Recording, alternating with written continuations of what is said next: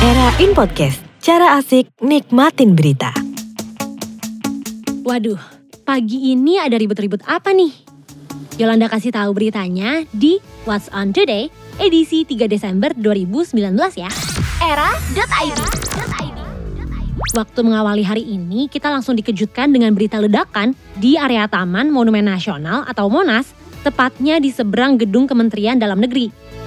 Sekitar pukul 7:20 waktu Indonesia bagian Barat, bunyi ledakan yang keras bikin warga sekitar kaget dan ada 2 anggota TNI yang terluka.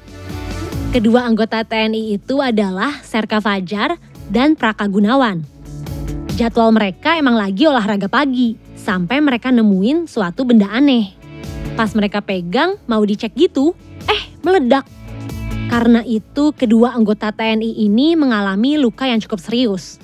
Tapi udah dikabarin melalui konferensi pers kalau benda itu adalah granat asap, bukan bom. Namun, untuk siapa pemilik dan mengapa granat asap itu bisa ada di lokasi Monas, belum ada informasi lebih lanjut. Tapi ada satu hal nih yang harus gue ingetin ke Kids Era Now semua. Mungkin ada baiknya juga kalau lo kasih tahu ini ke orang tua atau kerabat masing-masing.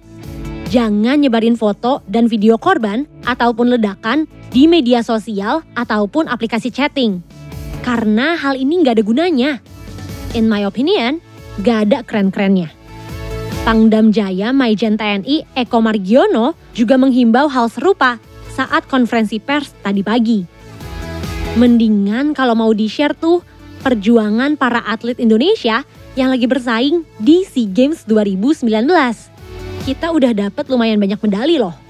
Pertandingan hari ini yang tim Indonesia main aja banyak banget. Tapi seharusnya ada lebih banyak lagi kalau beberapa pertandingan gak ada yang ditunda. Soalnya beberapa daerah di Filipina lagi ditimpa badai Kamuri. Makanya ada beberapa pertandingan, terutama yang di luar ruangan, harus ditunda dulu. Kedutaan Besar Republik Indonesia Filipina di Manila juga meminta seluruh kontingen Indonesia yang berlaga di SEA Games ke-30 ini menghindari aktivitas luar ruangan karena badai itu. Nanti malam di jadwal juga ada pertandingan sepak bola U22 antara Timnas Indonesia dengan Brunei Darussalam. Tapi pihak manajer Timnas U22 Indonesia juga belum dapat kabar pembatalan. Mungkin tim panitia juga masih lihat ya kondisi nanti gimana. Yang penting kita doakan saja supaya seluruh kontingen Indonesia aman di sana dan bisa membawa piala untuk Indonesia. Salah satu atlet yang membanggakan dan bikin gue terharu adalah Edgar Xavier Marvelo, atlet wushu Indonesia.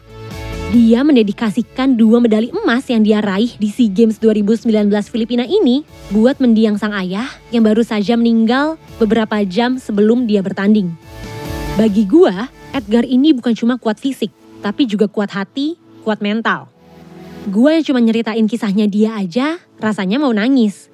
Gimana dia yang harus menahan semuanya demi memberikan yang terbaik untuk Indonesia.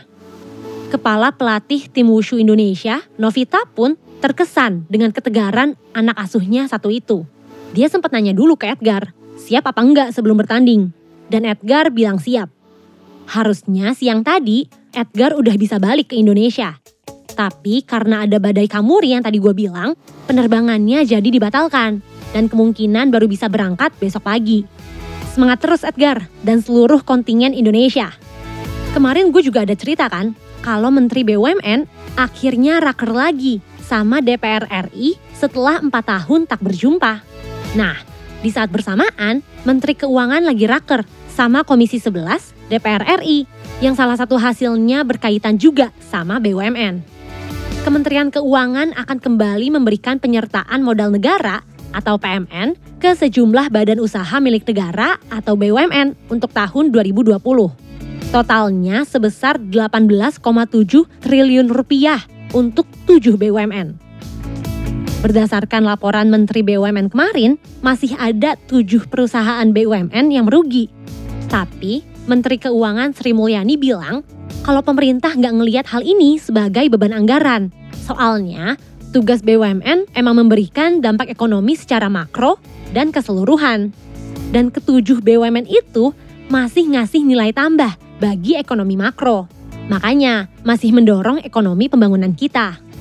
Nah itu dia 5 berita pilihan yang Yolanda sajikan dalam What's On Today edisi 3 Desember 2019.